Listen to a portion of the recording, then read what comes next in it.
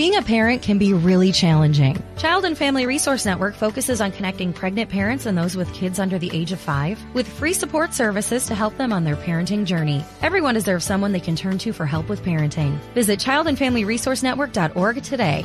Welcome to episode 3 of Potterona. Well, I'm out walking the dogs right now, actually, standing out in the field out in Duleek.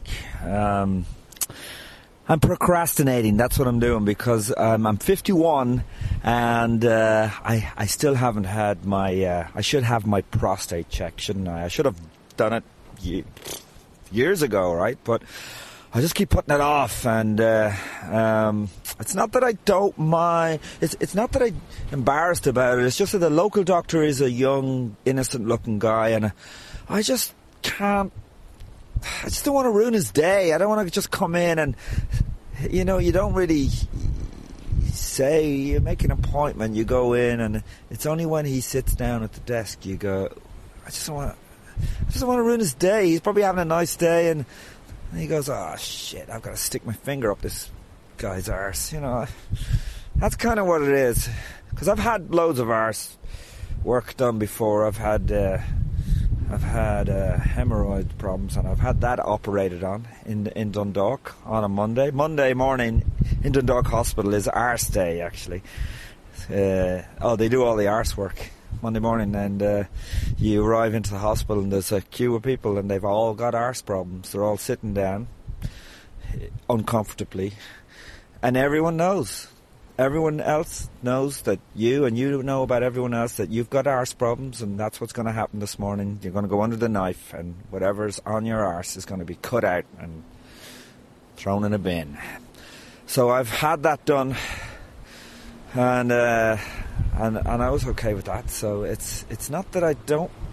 It's just I don't want to ruin this doctor's day. But anyway, look, whatever.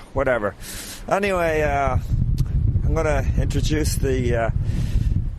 Episode 3 of Potterona. I'm talking to Fred Cook. What a really, really nice bloke, a really funny comedian, and he's just a dead-on good guy, and we had a really good chat. So I hope you enjoy it.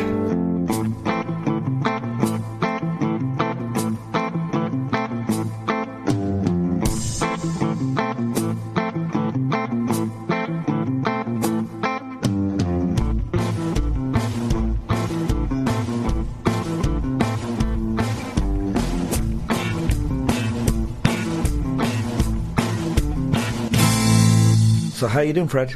Joe, I'm fantastic. Yeah, good form now. I'm gigging away. By the time this interview comes out, I will have already have done Vicar Street. So that's brilliant. So hopefully, yeah. So yeah, hopefully I'll be in good form. It'll be either or nothing at that stage. Like so. Oh well, you've sold it out, I presume. No, not yet. Like tickets are going okay. You know what I mean? It's still a bit of a push, but it's that's the game, isn't it? That's where it's at, I guess. Just promotion. At this time of the year, it's like it's 85% promotion. You know, like the show's there. I'm enjoying the show, but it's a lot of travelling and a lot of questions. But I'm enjoying it this year. I'm enjoying it. Do you write a brand new show for I have a new Vicar Street show. Like I haven't done Vicar Street in 2 years, so I guess Vicar Street's a bit like the Leaving Cert. I had to do it twice, and it's so yeah, it's a new. I'm always like yourself, Joe. I'm always gigging. You know what I mean? Like so, when you've got so much new stuff, like what do you do with it? I guess you put a deadline on it and go, look, here's a new show from like 2 years ago. Anyway, like. Well, that's really good, actually. I am putting myself under pressure now to write a lot more, but in the past, I'm guilty of being lazy and not. I've jokes that I fall into when I've new stuff together. When I'm getting new stuff together, and I'm still not that confident, I will always fall into the same jokes, you know, to get me through it onto the next thing, you know. But it's you know yourself. It's good for the head to just if you're not turning over stuff, and I'm not parading new material on anyone, but it's good for your head. You enjoy it more, even if there's something small or something new that's in it. You know, you've no problem doing old material if you know you got something fresh in there that could work. Those little things keep you going, like. No, yeah. I believe if you have something new every time you do a gig, it gives you that little bit of nervousness that you need. The because you know this bit might die in its arse. Yeah, it could. Like I came up with this bit last week, and I was delighted with it about doing a show when I was starting off in the International Bar, and I was only new to comedy, and this couple, I was only 2 minutes into the show, and they get up and they left. And I don't know, like, if I offended them or what, but then they said they left the International Comedy Club and they said, look, there must be other comedy clubs around Dublin, let's go to those ones. So then they went to a second comedy club. Now little did that couple know that I was doing 2 shows that night. so they saw you again. They see me again, even though and ironically they were trying to get rid of me, and then they had to sit down and look at me again, like the MC was like, okay, give it up for your closing act, you might have seen this guy before. I was like, damn right, that couple seen me half an hour ago. There must be massive fans. That is class. That's some of them being stalked by a stand-up comedian. Yeah. All right, I'm stalking my punters. It's the opposite. Like, I'm following those guys. Yeah, exactly the opposite. Yeah. So it'd be great if they went to see some, someone like Mundy or something next, and then he just introduces you. And they come up. So you've got Vicar Street coming up. Well, it'll actually be finished by the time this goes out. But are you going to Kells? You said you'll be gigging Kells. I'm doing. I'm going back to my roots, back to Kells for one show. You're from Kells, and that's where I'm from. Yeah, I was actually trying to explain Kells to American people and relate where Kells was in location to Ireland, and I was saying it's to the east, but it's also to the middle. So I told them I grew up in the Middle East, and it was that kind of confusion, like so. But so I'm back in Kells gigging, and looking forward to that as well. I'm doing it for mental awareness as well. I'm giving all my money that I make, all €10 from the gig, to make some poor lad stay better. You go back to Kells and do gigs all the time, do you? Not really, no. I go home like around Christmas time, and but I'd most of the time now I rarely do get home. And it's not that I'm too busy either. I have an excuse, can't get home, guys. No, but I can understand why you don't want to go back home. Yeah, I know. Yeah, there's an element of quantity time as opposed to quality time at home. And I think of a 4-day rule that I'm up and gone. 4 days. That's pretty good, actually. I mean, I moved to Dublin. I grew up in Meath, and I was living in Kildare when I did the leaving, and I couldn't wait to just get to Dublin. Yeah, and then I didn't go home that much. I used to get frustrated. Even if I was just home for one day, I'd be like, I just miss the buzz of Dublin. Yeah.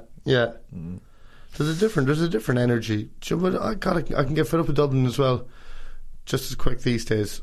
Yeah, well. I know. After you've been living here for a good while now. Yeah, 15 years. That's as long as I probably lived in Dublin, and then I bought a house. Bought a house. I got a loan to buy a house, which I'm still paying back. In Duleek. In Meath, yeah. But you grew up. So you lived all your life in Kells before you came to Dublin? I grew up in Meath. Oh, so Kells, yeah. I grew up in Meath. Oh yes, it's in Meath. Yeah, that's right, Jim. You were surprised by the same bit of bit of information. Yeah.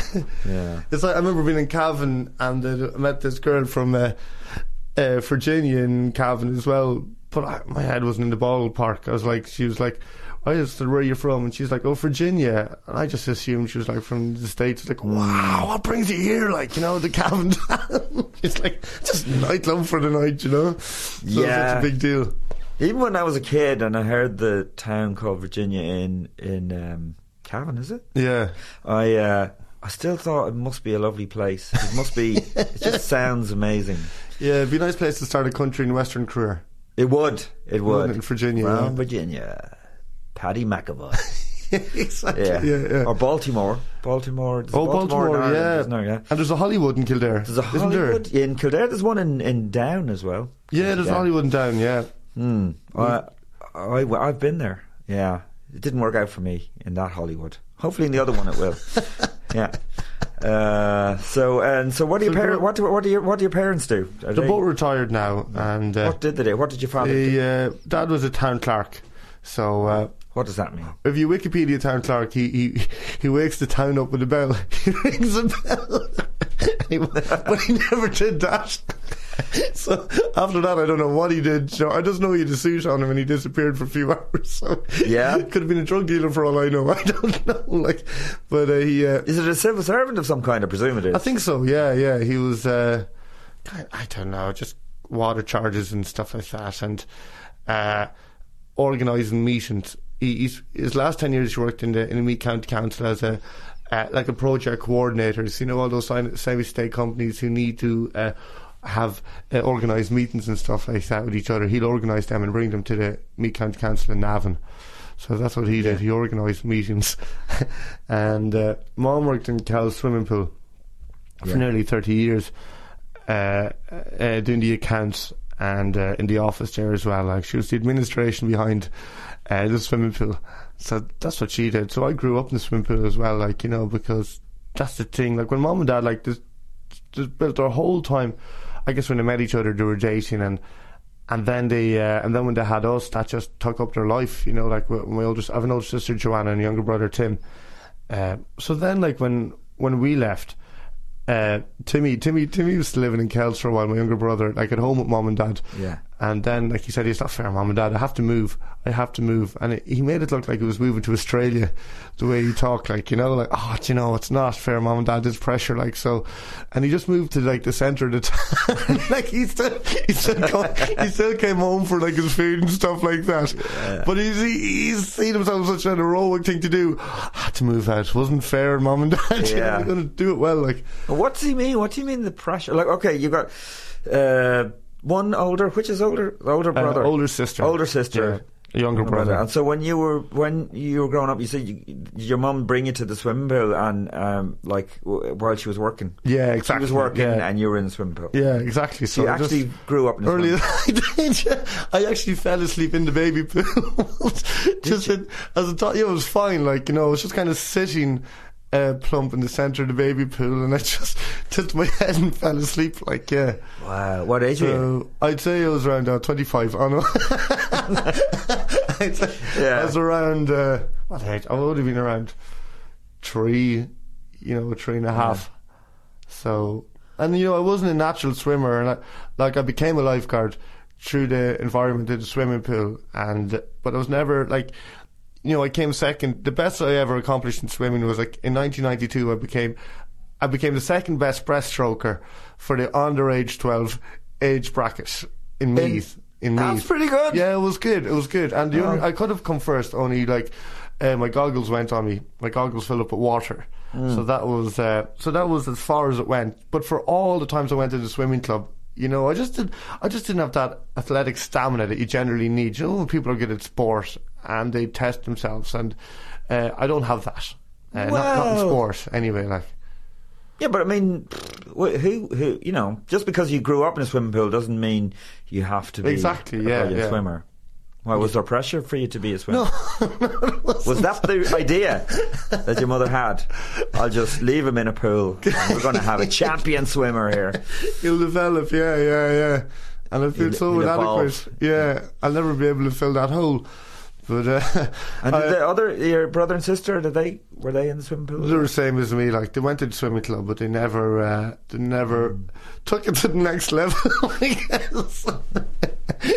You know, there was always, you know, I still meet friends from Kells, and Riley. She's a Fine Gael councillor now, Sarah Riley, and I'm very close to her. She's a year behind me. But her mom was the manager of the swimming pool, so I kind of grew up with her, and she and even now is a phenomenally brilliant swimmer. Really? Like, yeah, she's just great. But you're just kind of born to do it. Like, that's the kind of style. But you know, obviously she trained a lot. There's a picture that I've seen of both of us recently at a swimming gala in Kells, and she comes first, and she's holding up her medal. And I'm beside her, just delighted to be in the picture. Yeah, no, that was the realism. Yeah, I'm terrible swimmer, and I can't get the hang of using the feet. I don't. You know, when you're asked to just use your feet, I don't move forward.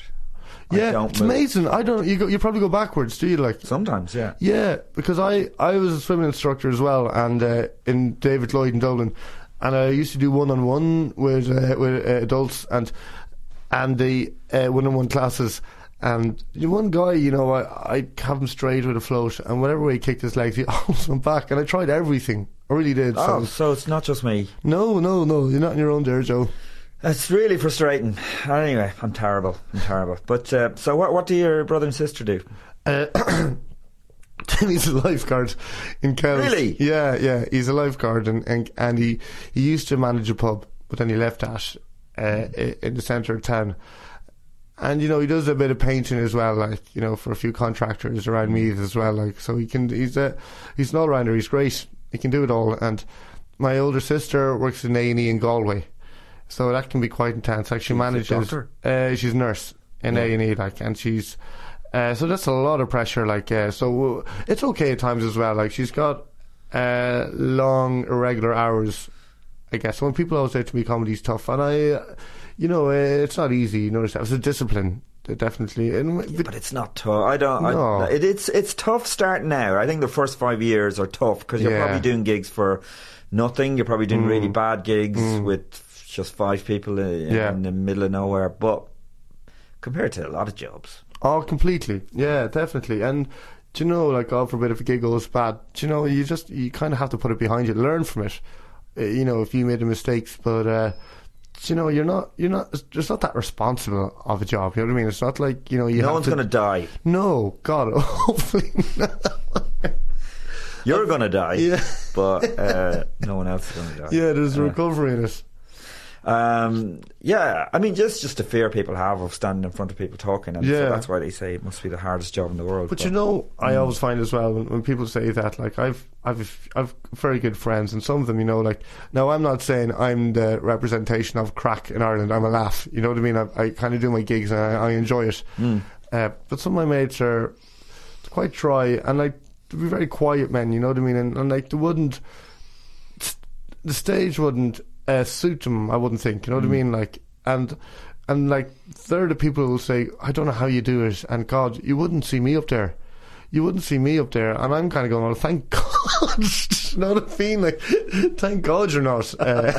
Thank God you're not up there. And then secretly there's a darker place inside of me going, who's asking you? No one's asking you to get up there in the first place. You're getting this conversation from nowhere. You know what I mean? Like, I don't go up to a bomb disposal expert, outside of some shopping centre in Belfast when he's trying to work on, how do you tell you wouldn't see me put that outfit on me?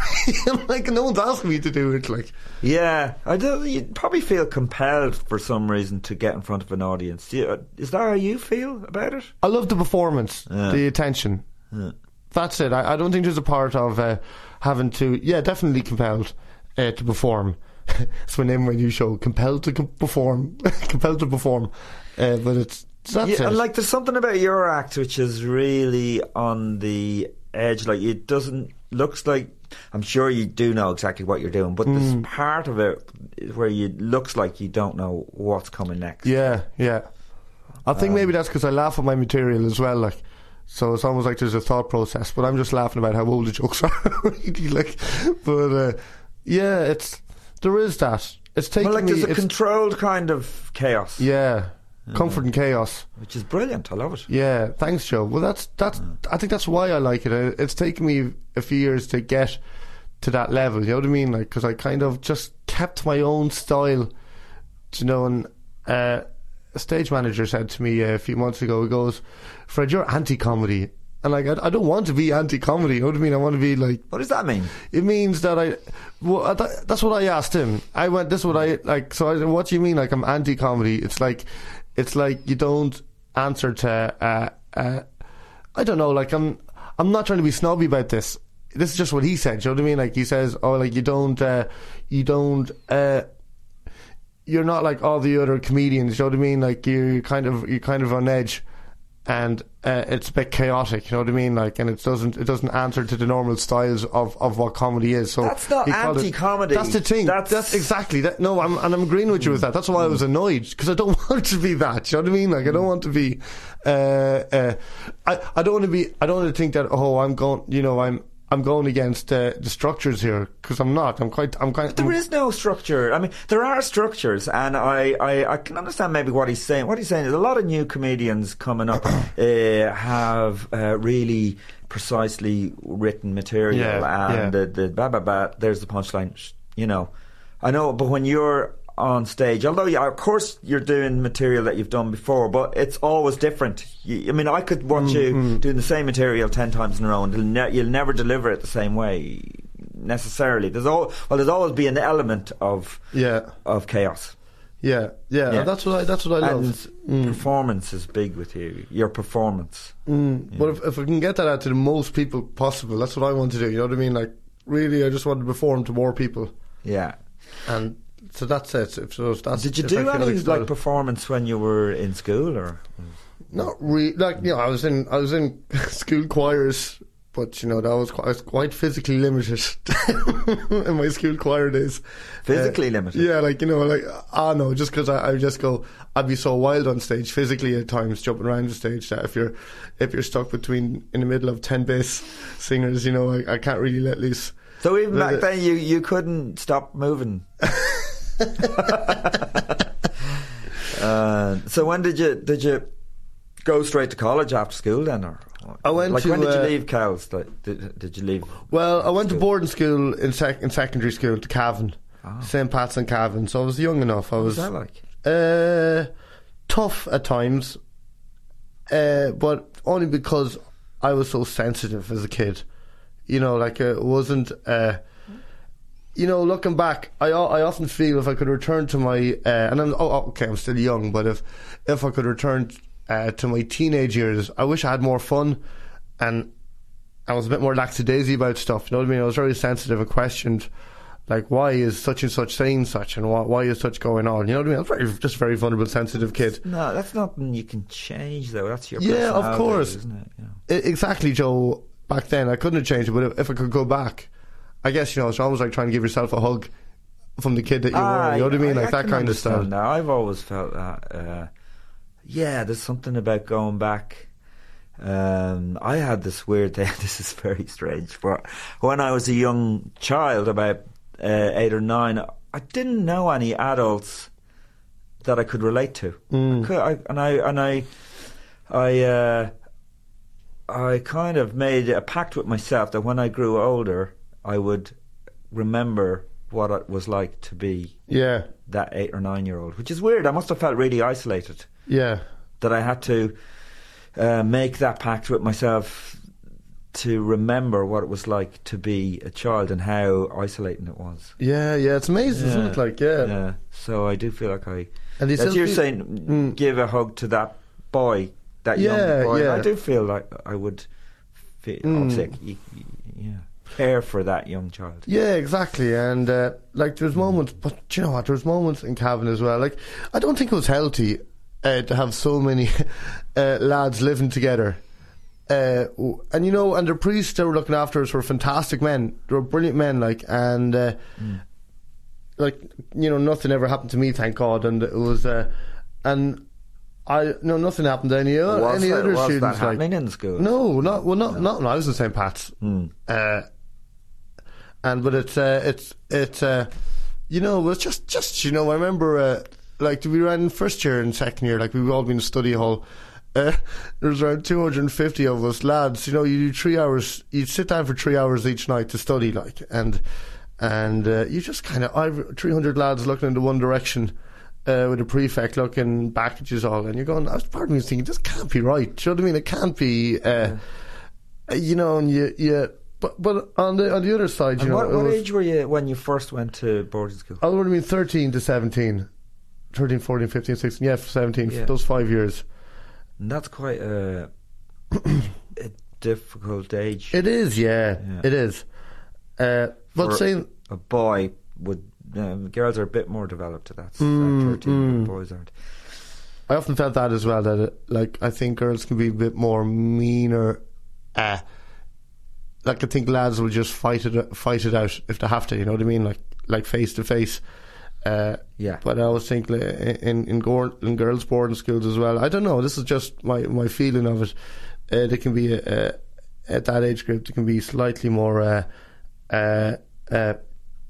just be a bit more controlling or mean to each other, rather than just being straight up on the front if there was any problems.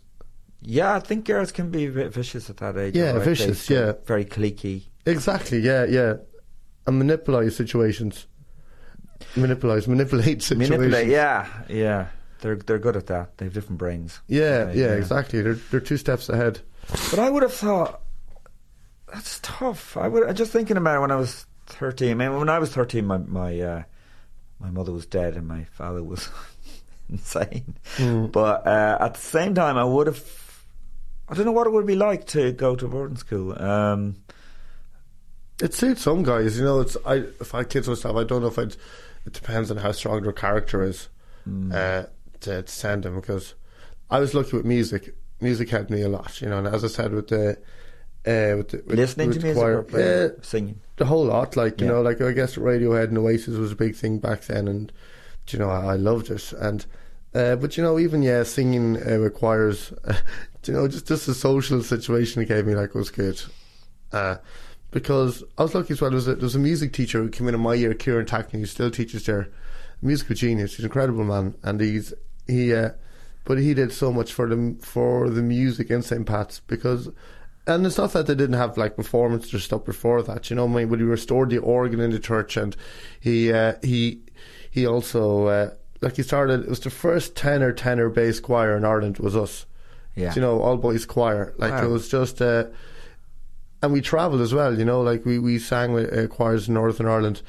So it was good to have that, because football is also a big thing, and handball.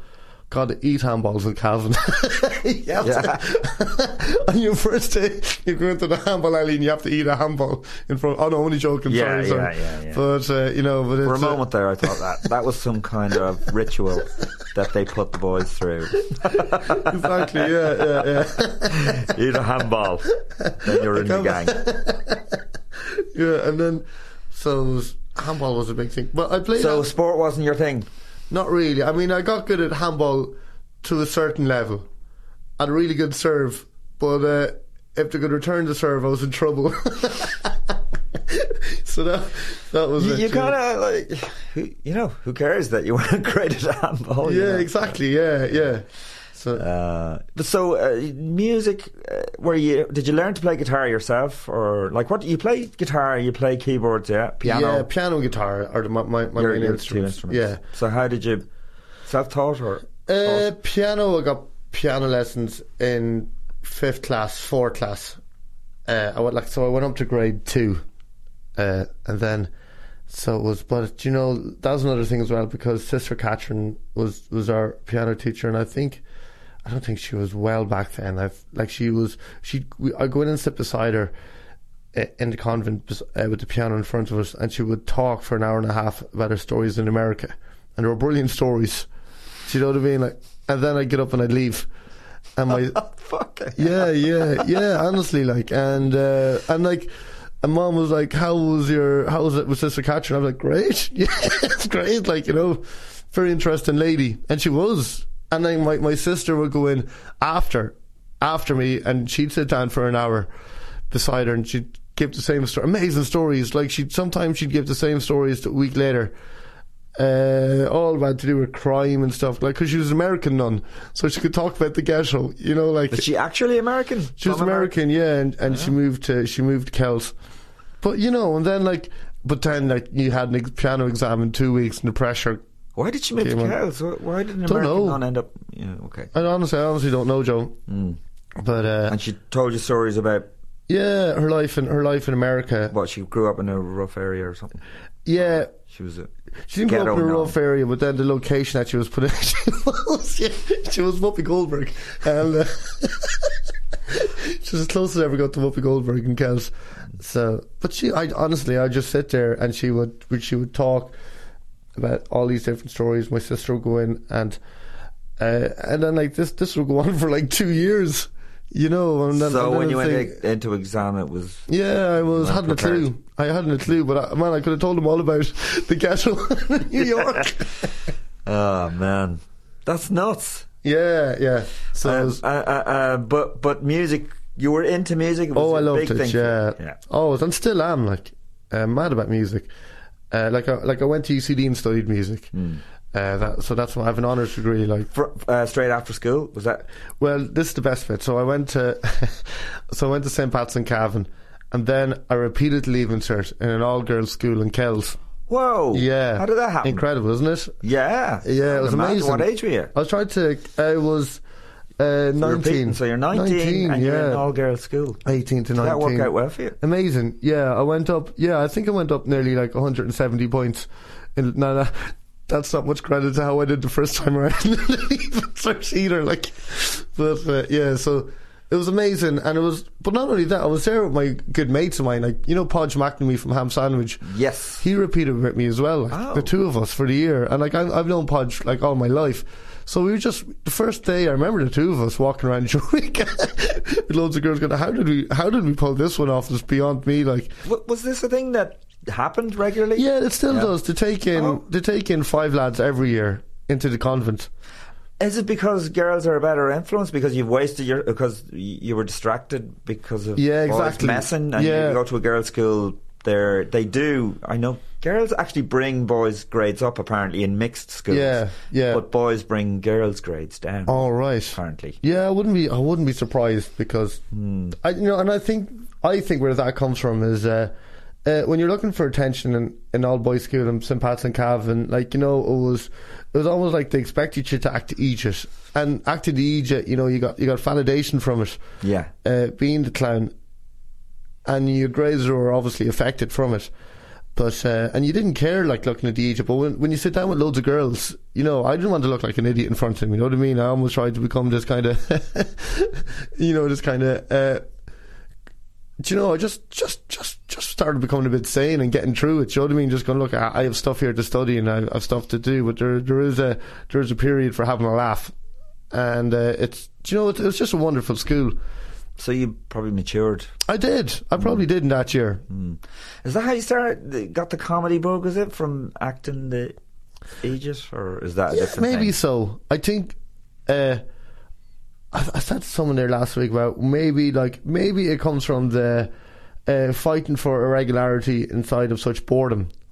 And God, I was so bored in Cavan sometimes. You know what I mean? Like just sitting in the study hall with like loads of lads looking the same direction. And you'd be crying out for the messers. Do you know what I mean? To have a laugh, like, and it's so there's something about a school environment like that where it's a very surreal. You have moments of clarity where you go, "This is ridiculous. This is insane." And it makes you want to do something nuts. Yeah. Like you think, what if I don't know. I did, yeah. I've had this thing where I used to have this thing where you'd be talking to a man who's a real man, like a politician or a farmer, and I'd always have this thing in my head would go, what if I kissed him now? It's just the maddest thing that it would just blow his mind.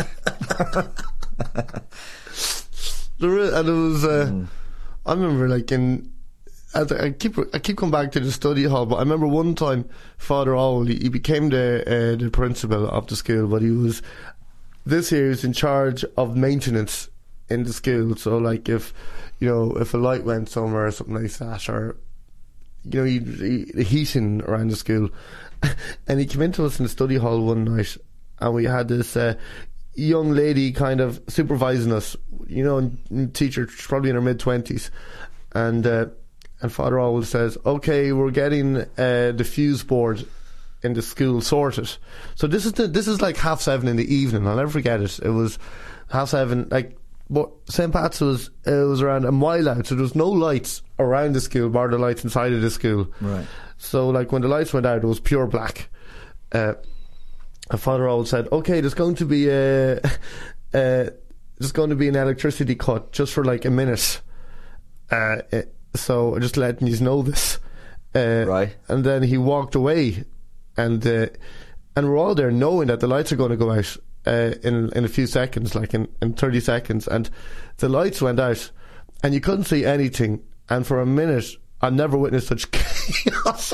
It was while there was lads with lighters jumping up in the desks. There was first years getting into headlocks.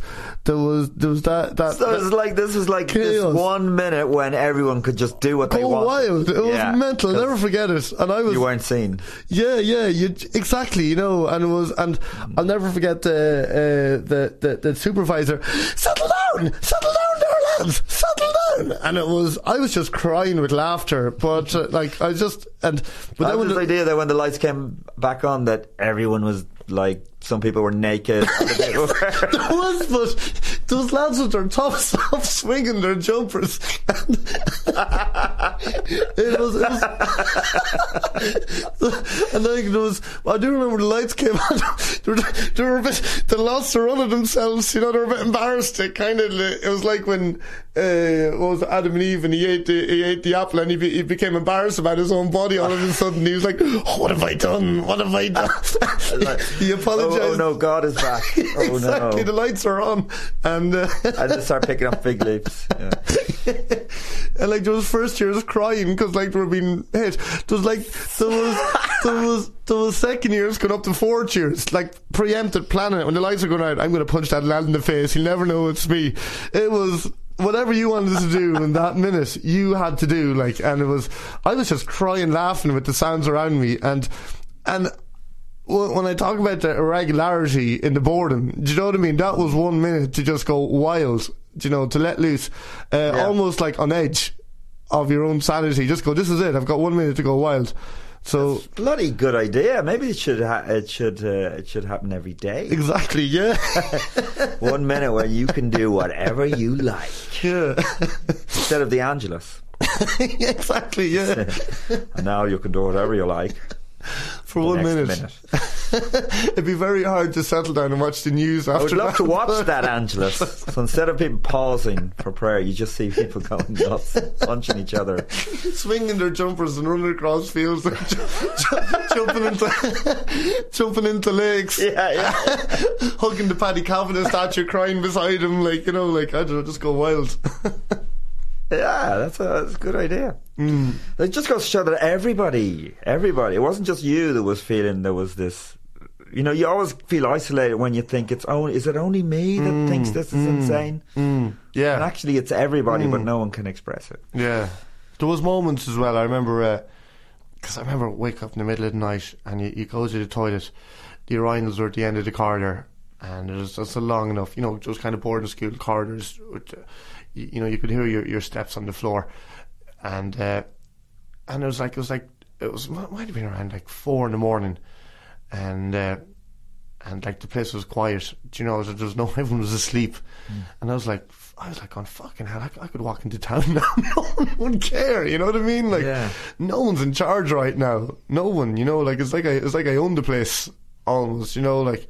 And that almost sounds a bit kind of romanticising it, like, you know, like almost like there's a loneliness, like, you know, and like in Paddy Kavanagh in his Skene Road, he's king of every blooming thing. He's walking down the road, but he's surrounded by nobody, so he owns the area around him. Right. And you know, there was a bit of that. I almost found comfort in the loneliness sometimes. Do you know what I mean? That it was, I did, like, you know, and it's. But yeah, I think I would always feel that I got into it's probably a bad habit actually, but when I was feeling down, I would go out on these long walks on my own, and I'd feel great. I romanticise it as some kind of thing with nature and stuff, but it's probably a little bit unhealthy itself. Oh, completely. Yeah, it's something that I'd say you'd have to. Yeah, it's good to have friends from the outside looking in, isn't it? And it's when you're that age, everyone's out for themselves, you know what I mean, kind of, except for mates. If you can have the crack, you know, I wasn't I probably wasn't as sharp. Some of the lads are so funny, you know what I mean, like the horrible thing about St. Pat's was like the biggest bullies were the funniest people going at times. Really? Yeah, like I'd be crying laughing, and like there'd be bad apples, you know, like where you just kind of looking back, they probably weren't. Maybe they weren't that funny. Yeah. But there is that thing where the thug is actually quite, or at least charismatic. You know, the nastiest psycho. Yeah, you do have charisma, and you go, yeah, okay, maybe. Yeah, I'm sorry. Yeah, exactly. Yeah, there was that element. So, but anyway, you had to repeat. So then I went to Eureka. I went to Eureka. What's Eureka? Oh, that's where I repeated the Leaving Cert. It's called Eureka? Yeah. Is that I found it. It's Latin for I found it. All right, yeah, Eureka, right. And so that was great, and it's a great year. Then the evens, because it was an all-girls school, like we were legitimately allowed to take part in everything. Like Podge, he even took part in the sports day in all-girls school. I'm not joking. Like, and he was really proud. Like, he couldn't see beyond it. Like, he was like loads of gold medals and everything. Like, leaving them. Like, they even ran out of like gold medals to give him. Like, he was like, even though he was the only lad in the sports day of an all-girls school, like, he was like, oh, I came first in the tug-of-war, Fred. He was telling me about, I came first in the sprint. He's like, come on, you're a lad, like, you know, like, it's not fair, like, to be taking part in the sports day. Yeah, right. I suppose you have a physical advantage. Yeah, exactly, yeah. But was it good romantically as well? Did you hang out with girls in that way? Yeah, I dated a girl the summer after Leaving Cert that I met in Eureka, but yeah, it was kind of. Or was it a bit? I didn't freaky? want to. Yeah, I didn't want to. Oh God, there's this metaphor that a friend of mine, Eamon, uses, and it sounds a bit crass, but there's sense in it, like that. I know it's not, like, you don't want to piss in your chips. You know what I mean? It's like you don't shit on your own doorstep. Exactly. Yeah. I thought pissing your chips was bad. You said shit in your own doorstep. You don't want to shit in your chips. Why would you piss on your chips? I mean, I could understand why you might shit on your own doorstep, because it's outside the house, and you maybe you should just go to the ditch and shit in there, but you're too tired. Yeah. But why would you piss on your chips?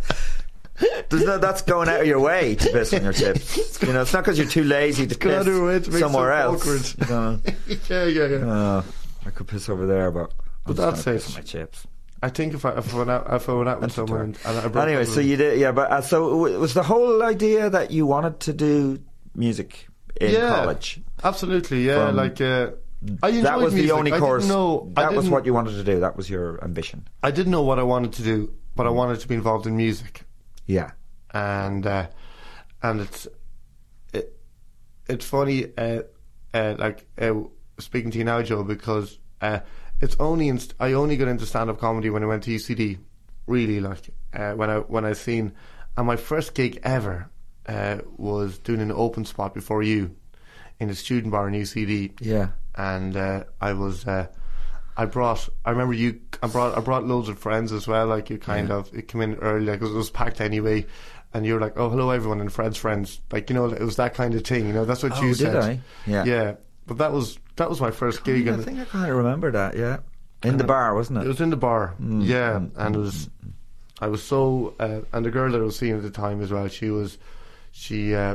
We'd broke up since then, but she was more nervous Can you for come me. Into the mic she was more nervous for me than I was. I've never. Okay, I have nerves before I go on stage, but it's never affected me. Not like PJ or Ardle. Like, it hasn't affected them when they go on stage. PJ Gallagher, and Ardle Hannon. Yeah, they're very nervous before they go. Yeah, but I'd be the opposite. Yeah, like, to the extent that I'd struggle after a gig. You know, because I get so because I'm so involved in the energy levels, and I guess it can get. I have so much fun performing it that when I walk off stage, I don't know what to be doing with myself. Do you know what I mean? It's so you kind of feel it down because you enjoyed being on stage. Exactly, so much. Yeah. And then to just walk off stage, it's like I have to get a taxi, go straight to Funderland. yeah. Just put me in the roller coaster. I'll come down on that. You know, it's such a kick performing. I don't get that now because of maybe the longevity of my career, but when I started out, for the first 5-6 years, the adrenaline rush I used to get from a gig, I can understand that, and that's why you'd go drinking or taking drugs or whatever. You didn't want to come down. There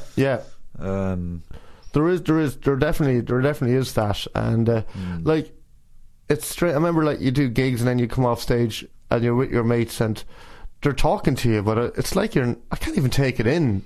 Do you know? I couldn't even. Yeah, like, they're like, do you know? Like, I've got lovely friends who like, I guess they just care about me more than, and if I'm happy in comedy, that's fine, you know what I mean? Like, but they don't, like, if I did it, like, if, you know, like, they don't care how good or bad the gig went, do you know what I mean? Like, they're just talking to me on a level every day of the week. So, when those kind of mates are at my gigs, you know what I mean? And I've just come off stage and I'm kicking it, and then I could just sit down beside this guy and he'd be like, so you heard Johnny got his job back there yesterday. You know, it's so normal, you know what I mean? Like, it's so kind of, it's so... in your head, you're probably thinking, I can't talk about something, no, I'm a god. Did you see what I just did? People love me. So maybe, like, maybe there's a bit of that. But I don't think, you know, there's just that association of depression with comedians as well, which I think it's the same across the board statistically with different professions. I just think comedians are more vulnerable to it through media and stuff because we put ourselves out there on stage. Like I think Jimmy Carr says that you need there must be a massive black part of your soul that you're trying to fill to be validated, to get up on stage night after night and make strangers laugh. You know, and, you know, sometimes I think, is he right or wrong? But I just think I want to perform in front of those strangers. But at the same time, I do want to be validated as well, like, through the performance. Yeah. So I don't know if it's that dark. Then maybe there is. I mean, well, I've gone through tough times, but yeah, so have lots of people. Exactly, lots of plumbers and taxi drivers and exactly. Like if you know, it's not just comedians, isn't it? No, it's not. It definitely isn't. In fact, I've always found that there was probably 1-2 times when I was going through a rough time. The one time I was happy was on stage. Yeah, I forgot about everything. Yeah, and it completely gone. Then for a good few hours afterwards. But so anyway, why did you want to do stand up? Why did you you were doing music? You were studying music. Yeah. So what made you want to do stand up? It was kind of slow realisation, and then it hit me. It was like I used to do the comedy debates in UCD. So, like, you remember Theatre L and Theatre M. I booked you for a few of them, like, back then. Yeah. And I was asked before the main debate starts with Fight Quiet. It was called The Correspondence, where you're meant to talk about the letters that come into, like, the Law Society or, like, stuff like that. And so, but I never did. I just did jokes. 5 minutes of jokes. And Joe, I stole your jokes. I'll tell you now, like, back in what? I did. I stole... I remember the first time I made 300 people cry laughing, and it was, now come on, I wasn't getting paid for it, Joe. I was only a kid. I didn't know what it was like. I know. But it was the Trinity versus UCD debate, and so I'm kind of making fun of, and I used your lines, and people were crying, laughing, and you know, I was like, it was about if you don't mind me saying it, about Irish names. Go ahead. About Schnockta. Did you hear about Schnockta? Schnockta was shifting Lemon Orja. Oh my God, she was with Cork and Millish last week, and I looked around, and I never thought it could create such laughter. Do you know what I mean? Like, and I was probably slightly delusional as well. You didn't. It was me. Exactly. Exactly. But back then I couldn't see that. I couldn't make I was like, well, I'm presenting, you know what I mean? Like, I'm presenting it, and it was like, for someone I did my first gig with, and then like to start making people laugh. The first time I ever made people laugh was your material. You probably delivered it better. That's why I have to ring you about Fergus Street on Friday, if you don't mind giving me a few more jokes. Just take them. Who cares? Yeah. And so, but it was that. It was making people laugh in comedy debates, and then, do you know? And were you? You said you were. You booked me a couple of times. Were you in some society? Was it Comedy Society? I was the auditor of the Comedy Society, right. And I was a disaster at running it. I handed over to Simon O'Keefe. But mind you, when I handed over to Simon, there was 63 cents left in the account. So, which is kind of good, because I didn't go into the red as well. You know what I mean? Like, I kind of paid out everyone for the gigs, and it was, that's probably good, because I remember I was going out with a girl who was going to UCD, and she was in, or her friend, was in the Tequila Society. The Tequila Society. They just get free tequila, whatever. But they just had a checkbook for the society. They had some, and they would just go on the rip on the last day of the society, so that the following people who took over the society next year would have a debt. Would have a debt. No way. They go, who cares? It's not our debt. It's their debt. Yeah. So 63p is pretty good. 63p was good. Yeah. Thanks, Joe. Yeah. I booked you Ian Coppinger and Des Bishop in Theatre L for Freshers Week. Yeah. And it was great. It's such a successful gig. I think if we'd another 2,000 people joined the society the next day, like, you know what I mean, like on that. So it was cool. So it was, but so then I was doing all these comedy debates, and I guess a lot of the jokes were in UCD were kind of in jokes as well. They were making fun of like the ENTS officer or the president and stuff, and they were kind of easy gags, and half of them weren't even mine anyway. They weren't like. But I didn't, I didn't think, I didn't know about like proper stand up, like lads in the International Bar or lads in town. They weren't gay. You weren't doing gigs. No, I wasn't. And that's when I. So then when I did graduate in UCD and I went looking for gigs in town and stuff, I realised I have to have my own jokes. And I didn't. And not only that, but the cozy bubble had burst. I was anonymous, like no one knew me. Upstairs in the Halfpenny, I remember doing a gig upstairs in the Halfpenny bar, and there was 4 old lads drinking pints of Guinness looking at me, no matter who I was. These guys are hard to make laugh, so they didn't know the ENTS officer that you were slagging off. Exactly, yeah. They didn't knew none of that, Joe. So it was that kind of and you said, the first 5 years is your hardest. It is starting off, like. And it's I. So how, you started off doing the clubs in town? Yeah, clubs in town, and just built it up slowly. Is it? That's it. So slowly, Cork. I couldn't really get gigs in the International Bar. Maybe like 2 a year. There was such a waiting list for open spots. Are you serious? Well, okay, so maybe 3. I know. Okay, 3 year. Yeah, everybody wanted to do stand up. Suddenly, when I started out, there was about probably 10, maybe 20 people doing stand up. Amazing. You could get gigs. Well, there wasn't as many gigs, but but then loads of people. Yeah, loads of people. Father Ted. I think Des Bishop's success as well. People wanted to do that. They wanted to do stand up again and stuff, But yeah, I was just so I used to go to Cork. Maybe I went to Cork 6 times a year. So and I was still slowly getting into it. I didn't even know if I wanted to do it. And had you qualified for what did you do in UCD? I studied music, so I've musicology. So I've musicology. I have an honours degree from UCD. Nice. And it's but it's all musical analysis and debate. It's more kind of academic. I think for me to continue, I'd need to do a PhD or the H-Tip, do the H-Tip and become a teacher. I should have, like, not that I should have, but I could have done that.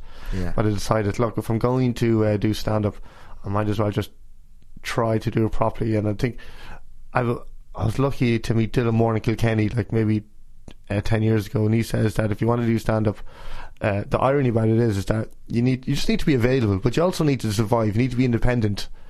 So getting a job ironically helps you. If you want to be a full-time comedian, you need to get it. It doesn't matter what it is, stacking shelves or anything. You know what I mean? Like just something that a job that you don't care about, but is supporting you to a certain extent. That if you get a phone call at 6 o'clock, you can be, oh guys, I have to leave. I'm sorry, I'm gone. Sack me if you want. Right. Yeah. Those kind of jobs. I know. Does he mean that you would have financial independence, so you don't have to do gigs that you don't want to do? Is that what he means? You mean you don't have to do some? I just think he just meant for the sake of surviving, because you're not going to get paid straight away in stand-up. But you still need your independence. Yeah. So if you don't have the comfort of home, most people thankfully do have the comfort of home, you know what I mean? Like, but you need to be independent of mind as well. And to still live comfortably and travel,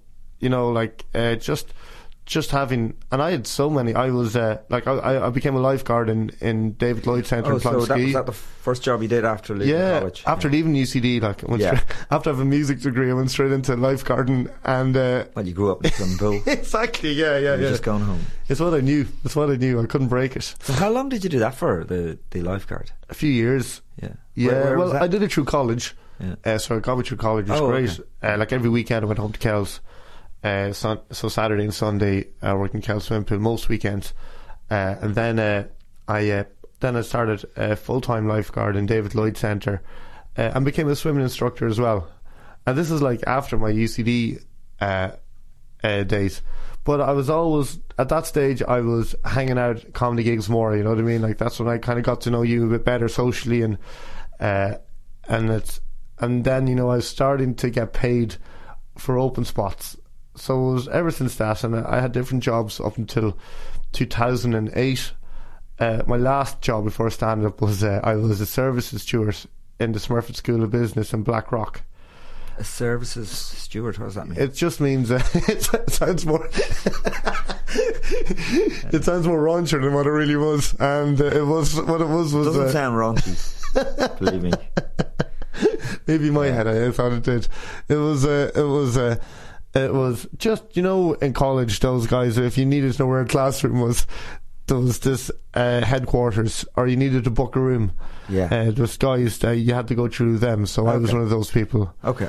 And that was it. You did the lifeguard, and you did this services. That was it. Any other jobs? Worked in Chapters, upstairs shop? in Chapters, in the second-hand shop in Chapters. So I loved that. That was great fun. But then I was part of the move when they moved to Parnell Street. Okay. So then I kind of lost my control. Then, you know what I mean, everything was kind of brought to the till. I was kind of at a cosy bubble upstairs when I was on Abbey Street. And it was great because you'd be buying in stuff and selling stuff and just talking about music and DVDs, and I really liked it, you know what I mean? I think when I retire, you'll go back to that job. I'd love to buy a trade license, and do stuff like that, you know what I mean? Like, just buy in and sell, because it's interesting, you know what I mean? Like, it's fun, like. You're dealing with the public, and you're an affable fella. Like, you get on with people. Yeah, thanks, Joe. But I'm not that good business minded. I need a good agent behind me now too. I'm not good with I'm good with people socially. Very, very much so. Yeah. But I often question someone if they have to say I'm good with people socially. But I go home and cry when I'm on my own. Am I, Joe? Yeah. I am good with people socially. No, you are, though. No, but you are. Come on. Thanks. So that's it. So I enjoyed up there in Chapters. I could have done that forever, but then I said, look, but then I just started getting more gigs. How far are we into start from your first gig now? Like, how many years have you worked while doing comedy at the same time? Oh, I'd say until you actually go full time. 4 or 5 years. Like 5 years. 5 years. You're working and doing stand up. I mean, realistically, people say how long have you been doing stand up? My first comedy gig would have been 99, 2000. 2000 with you, Joe. That was so what, you're looking 14 years, but really that was just a one-off thing, you know. I know what you mean. It's a trying thing. It's not like people always go, like other comedians, oh, you were doing it back then. I didn't even know. You weren't taking it seriously. It was just you know what I mean. It was like a bungee jump. I mean, I did that as well, where I did it for a while, but you're not doing many gigs, and then maybe for a year or two I didn't do much at all. Yeah, and then exactly. went back to it again. Yeah. Because I had to go from being a double act with Paul Tylak to then doing stand up, which was almost like starting again. Yeah, because you were being myself instead of a character. So what year then would you say when you were professional it was your soul? 2008. 2008. I'd say, because I had a 1-year contract with the Smurfit School of Business, and didn't take me back. That was being the services officer. The services, yeah. So that was. And then that was. So then I. And did you go to the UK much? No, and I still haven't. Did Edinburgh. You did your own show in Edinburgh? Did two solo shows in Edinburgh. How was that for you? Fine. The first show was well received, and I wish I didn't go back the second year because I just didn't have the show ready. Do you know, I was kind of going. I was going back for the sake of it. Yeah, I did that with Patrick. Me and Patrick did a show, and got brilliant reviews. Sold out and everything, and we went back second year. We weren't ready, and Patrick's mother died in the middle of the week into the run, so it was terrible. But but so is that when you joined? Did you join up with Lisa Richards' agency around then, or no? I joined up with Lisa Richards in 2011. So I was full time on my own. So I was going for 3 years on my own. 3 years on your own. Yeah, just doing Ireland. Yeah, Full exactly. time. Yeah. Doing any acting or voiceovers? Just doing Ireland and just stand up. a bit of this kind of just a bit of modelling, but it wasn't like commercial modelling. You know, ex lads in the background of ads. Like there's not an ad that I haven't done. Not featured. Sorry, what is it? It's when you're in an ad, but you happen a speaking role. Is that correct? Oh, like like a lad, like just standing like a whiskey ad. I was standing in the background in the bar, like you know, all those. I've like done an every extra, basically. yeah, an extra exactly. You know, so I'd probably do like maybe one of them a week. You know, one every 2 weeks. Vodafone. I was an extra in a Vodafone ad where I was a builder. And they obviously wrong casted me because when I turned up to the ad, like they didn't, you know, like I looked like someone who never done a day's work in my life. Sure, that's how I got Spar ads for those reasons. Do you know what I mean? Like, so it was, and is that were you doing the Spar ad?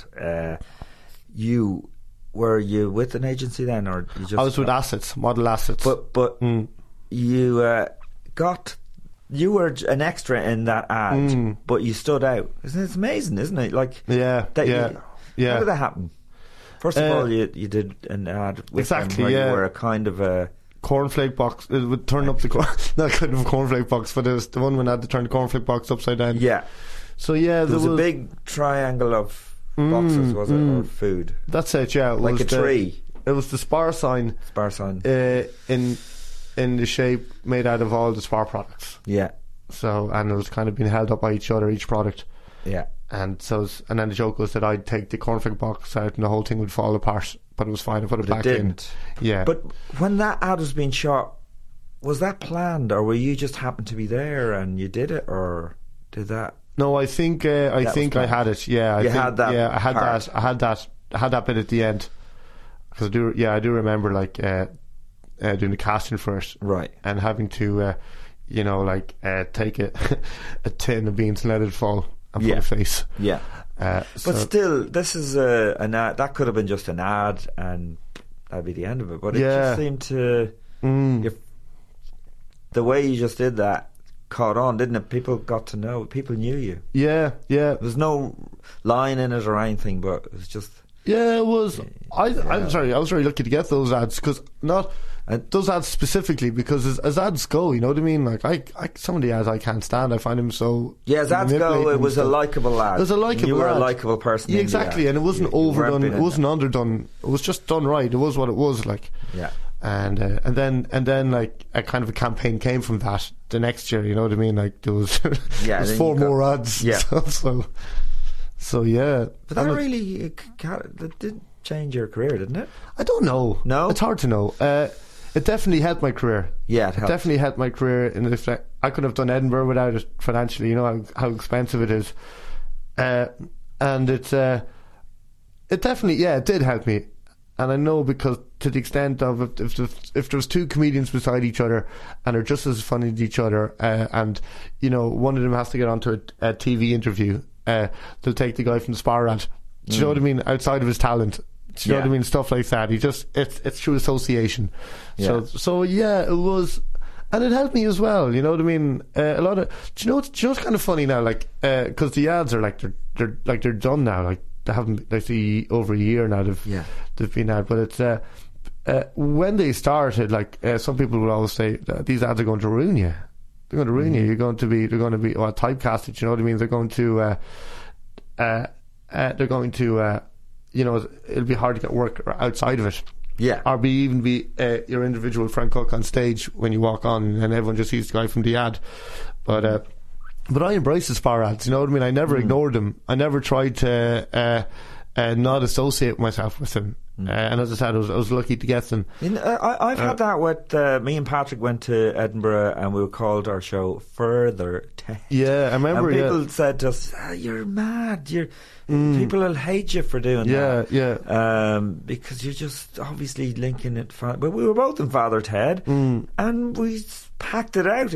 Yeah, it's brilliant. And then once people come in, they realise we're not just doing those characters. We're not just those characters. Yeah, we're exactly. able to do stand-up. So it's anything to get people in and to help people remember who you are. Yeah. And if you're no good, it's not going to work. But if you're a good comedian, yeah, exactly. Once they see you, then they look after the jokes, and things look after themselves. Yeah. You know, definitely. Like, and it's So, but now I'm at the other stage when the ads are done, and like it's kind of going, oh, they kind of really helped you, and they did help me. They did help me, but at the same time, I had. What other TV have you done then as well as that? Oh, I was on a kids show called Watch Your Language, and that never really took off. You know what I mean? I felt a bit displaced, and I was this crazy professor. I was a kid show like an RTE when they go, okay, professor, what's the score? And then it would go to me and I'm like, like we did a lot of post stuff, you know, because the kids would be like, what is going on with this lad? Why is he even in the studio? Is this guy part of this? Really? Yeah. Straight, but you know, I'm happy. You just put a sound of kids enjoying themselves afterwards. Edited out to crying. And, but you know, there was a sense of, you know, when it's something that I've had to fight with, you know, because I'm so kind of physical, and like I'm not an offensive comedian at all, you know what I mean? Like I've you know, and I do have a filter system, you know what I mean? I've definitely said things I shouldn't have said on stage by accident, you know, and all that kind of stuff. But you know, there was always that kind of like Brie Cannon, a lovely lady, goes, oh, I think she felt I was quite physical and a bit wild. It'd be good for kids' TV.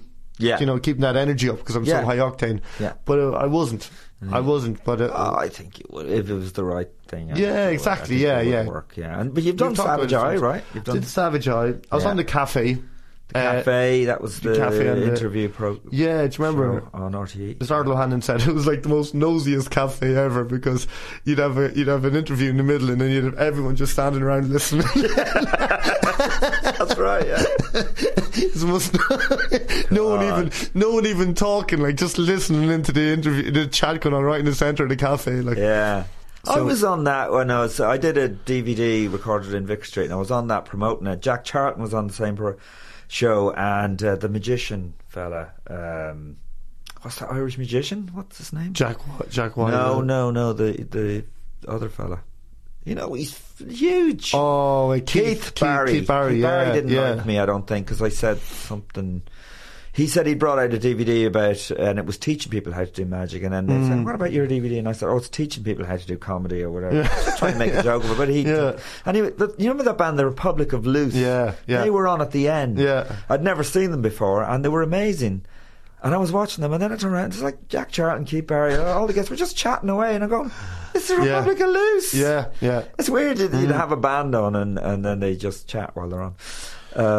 So you did all those. You did the Cafe, Savage Eye as well, where Savage you did Eye. Michael Jackson, didn't you? Do on? Oh, I did. Yeah, it was really Christmas. I was the Christmas entertainment for the Christmas special in Savage Eye. Very funny sketch. Yeah. And but what you're doing now, I think it's amazing that you're doing Vicar Street. I don't think it's amazing that you're doing Vicar Street, but I mean, I think it's hard to fill Vicar Street. I don't know if you know. It's not easy. Yeah, and completely, without a big TV presence, it's much harder. So you've got you must have your own following. You must have a following or a name out there purely from doing live. I think so. I definitely do quality live gigs. But it all kind of helped each other. Do you know what I mean? I wouldn't have got a lot of the gigs to get that following if I didn't get such TV as well. And but I don't know. I don't know if I got that much of a following, but I've I do every year. I do a show every year, one show, good. And it's not. Okay, it's probably in Whelan's last 2 years, and then Vicar Street. This is my second Vicar Street, but it's really hard to fill. I mean, I did a few Vicar Streets, but right now I couldn't fill.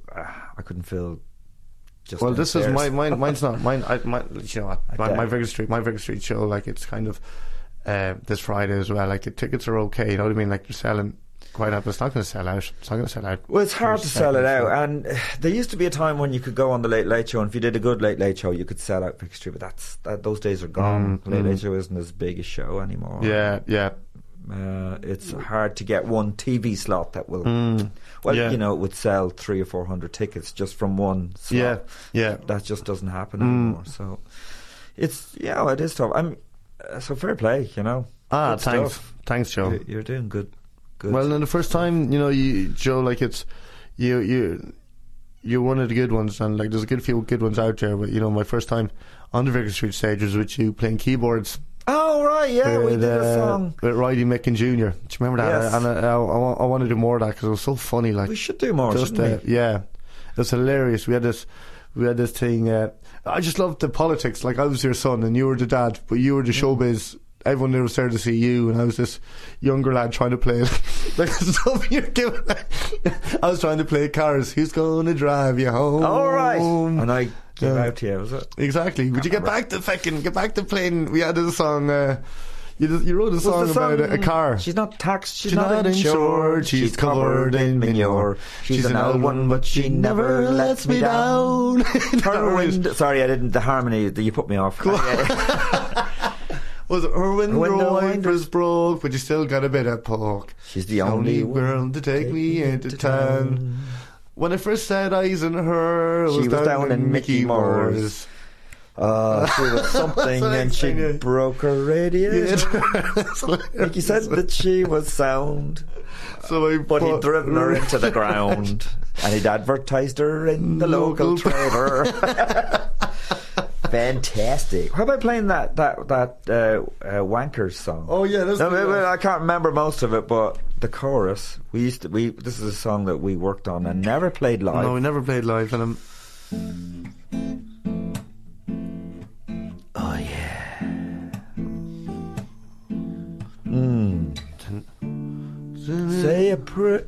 Save a thought for the Wankers.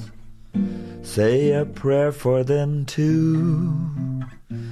'Cause if you and I argue and fall out of love, we'll be wankers too. Beautiful, Joe.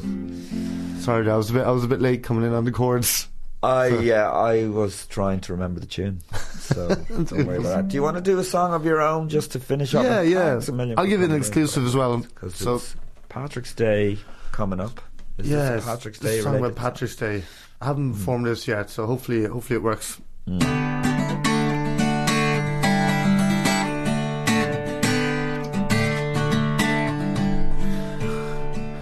Paddy's Day, it's an Irish giving Saturday. Paddy's Day lets you know the leaving cert's not far away. Yeah. Paddy's Day was made for you and me, getting rid of snakes for Christianity, playing pool and gambling and drinking all day, riding, fecking, drinking, it's the Catholic way. Yeah! Woo! It is the Catholic way. Come on! So wear your green, white and orange Republic colours we boast, just like our neighbours on the Ivory Coast. Everybody, let that new Celtic tiger roar. All the sentence there, like, this is such a new song. Wait, I'll so once you've been to Sunday Mass, well, you've nothing to lose. Standing, kneeling, praying, then you go on to booze. Tequila and orange, even vodka and coke. For the sake of Michael Collins, you could scab a green smoke. Yeah! The parade, same old Garda cars and fire brigades. The parade, sit on a bar stool Jesus made. Tourists walking, talking, always get in your way. It might as well be called Massey Ferguson Day. There's not a float that you haven't seen. Lads dressed up as the Simpsons to that feckin' Frozen Queen. 'Cause Paddy's Day brings that time of year when people dress in green, full of emerald cheer. So don't be embarrassed, you're not a dork if in March you sing Fairy Tale of New York. You've sang Galway Girl. Yeah. Is it? Oh wait, I'll just fill in. You've been a wild rover, sang Galway Girl. Put 'em under pressure, it's a crazy world. Same old songs all day long, singing Sweet Home Connemara, I'll sing along. Hey look, the Empire State Building, it's all green. It must be Paddy's Day. Hey look, the Eiffel Tower, it's all green. It must be Paddy's Day. Hey look, it's the Teenage Mutant Ninja fucking Turtles. It must be Paddy's Day. Cowabungy-oct. Brilliant, Fred Cook. Thanks a million for coming in. Thank you so much. And happy St. Patrick's Day, everybody. Hey!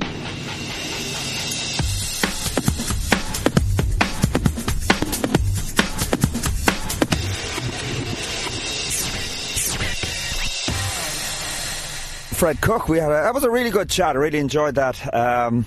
If you're listening to this on Monday, the 16th, Fred will already have done his gig in Vicar Street. If you're living in the US of A, I'm going to be in the Improv in Pittsburgh, Pennsylvania tonight, the 16th, and on the 17th, Patrick's Day, I'll be in the Village Underground in Manhattan, and on the 20th of March, I will be in Ramblin' House in the Bronx.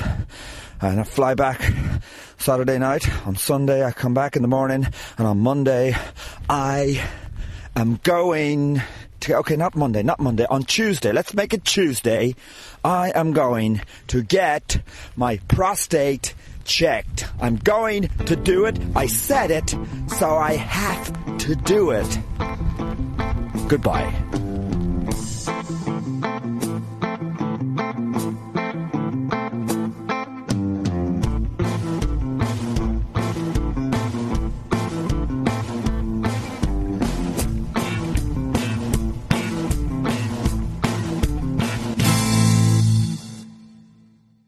Listen, if you're always running to the bathroom and sometimes just can't make it, we need to talk.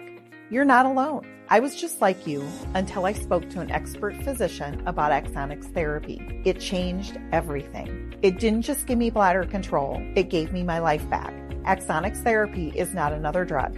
It's just a tiny device you barely have to think about. And it can give you real, lasting relief. You can even try it out first to make sure it works for you. Just take the first step. Get started at findrealrelief.com. That's findrealrelief.com. It's time to get your life back. Consult a bladder specialist to find out if Axonics is right for you. Results and experiences may vary. Risks can result from Axonics therapy that may require surgical intervention. Available by prescription only. For more information about safety and potential risks, go to findrealrelief.com.